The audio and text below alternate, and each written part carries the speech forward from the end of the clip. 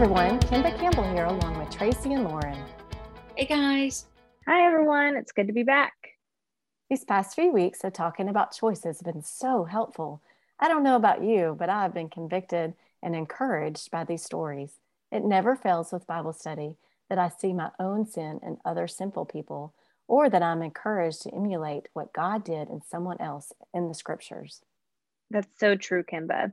It also never fails that taking these stories and sharing them with children reminds us of the most simple truths of following God. Well, this week, older preschoolers and kids will hear the story of Esther, while baby Sutus will hear about baby Moses. Esther is a wild story, and I would highly encourage you, leaders, to dive deep into all the details. Now, I won't lie, there are definitely some aspects of this account that might be a little much for young ears. I wouldn't go there. But every single detail demonstrates how God can work in and through us, even when it seems as if he's not even there. That's so true, Tracy. Did you know that the name of God isn't mentioned at all in the book of Esther? I actually did. Isn't that crazy? It really is, because God's faithfulness is all over Esther's story. Esther was the king's wife, but he didn't know she was a Jew. And the king was convinced by a man named Haman to kill all of Esther's people. So she went to him. Esther faced possible anger from the king. She faced possible death at the hands of Haman. She listened to Mordecai and prayed for guidance from God. And she also asked others to pray with her on her behalf.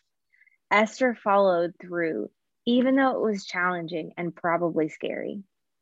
That is such a great point, Lauren. Lead kids to understand that they can trust God and stand up for what is right, even when it might seem scary. Even if you wonder if he's really there. You may not know it, but he is always there. Well, younger preschoolers, on the other hand, will hear the story of baby Moses. Help them understand how they can choose to be helpful. Moses' sister chose to help by watching the basket and offering to find a nurse for the baby. Stress ways that younger preschoolers in your group can choose to help.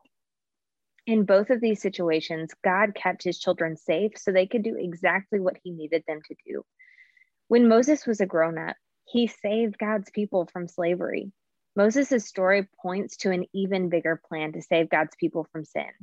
God sent his son Jesus to take the punishment we deserve for sin. When we trust in Jesus, God forgives our sin and gives us eternal life. Similarly, Haman had an evil plan to kill the Jews, but God was in control.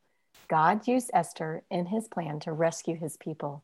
When Jesus came to earth, his enemies killed him, but Jesus did not stay dead. After Jesus died on the cross, he rose from the dead. Jesus has power over evil, and when we choose to follow in his plans, we can partner with him to fight that evil. Ooh, amen. Leaders, we are praying that the Holy Spirit works in you this week as you prepare for this lesson. We are praying he gives you the wisdom needed for your specific group and the words that will ultimately point them to choosing and following Jesus for the rest of their lives. That is so good, Tracy and Lauren. Well, ladies, thank you so much for being here once again. Hey, leaders, check out the Level of Biblical Learning for your age group and focus on how you can teach kids that concept through this Bible story. It really is a great tool that can serve you in your ministry. Thanks, everyone. Have a great week.